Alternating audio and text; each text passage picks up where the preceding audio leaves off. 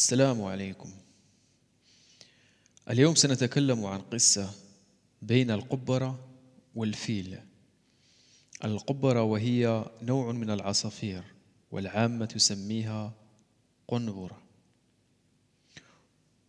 كان هناك قبرة اتخذت أضحية وباضت فيها على طريق الفيل، وكان للفيل مشرب يتردد إليه، فمر ذات يوم على عادته ليرد مورده، فوطئ عش القبرة وهشم بيضها. هشم يعني كسر، وهشم بيضها وقتل فراخها. فلما نظرت ما ساءها علمت أن الذي نالها من الفيل لا من غيره، فطارت فوقعت على رأسه باكية، ثم قالت: أيها الفيل، أو أيها الملك، لما هشمت بيضي وقتلت فراخي وأنا في جوارك؟ أفعلت هذا استصغارا منك لأمري واحتقارا لشأني؟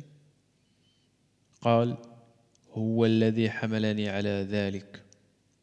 فتركته وانصرفت إلى جماعة الطير، فشكت إليها ما نالها من الفيل، فقلن لها: وما عسى أن نبلغ منه ونحن طيور؟ فقالت للعقائق والغربان. العقائق جمع عقعق، وهو طائر على قدر الحمامة. فقالت للعقائق والغربان: أحب منكن أن تصرن معي إليه فتفقأن عينيه، فإني أحتال له بعد ذلك بحيلة أخرى. فأجبنها إلى ذلك وذهبن إلى الفيل، فلم يزلن ينقرن عينيه حتى ذهبن بهما، وبقي لا يهتدي إلى طريق مطعمه ومشربه إلا مما يقمه من موضعه.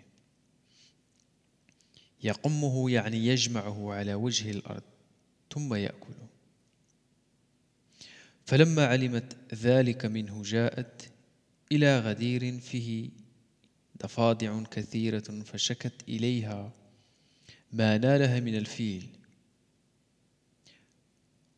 قالت الضفادع: ما حيلتنا نحن في عظم الفيل، وأين نبلغ منه؟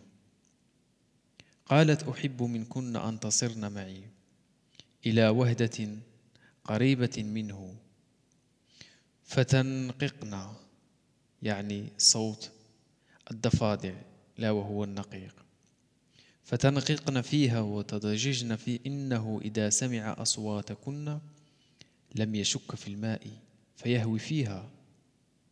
فأجبنها إلى ذلك واجتمعن في الهاوية، فسمع الفيل نقيق الضفادع وقد جهده العطش، فأقبل حتى وقع في الوهدة فاعتطم فيها، يعني اعتطم أو اعتطم يعني هلك ومات.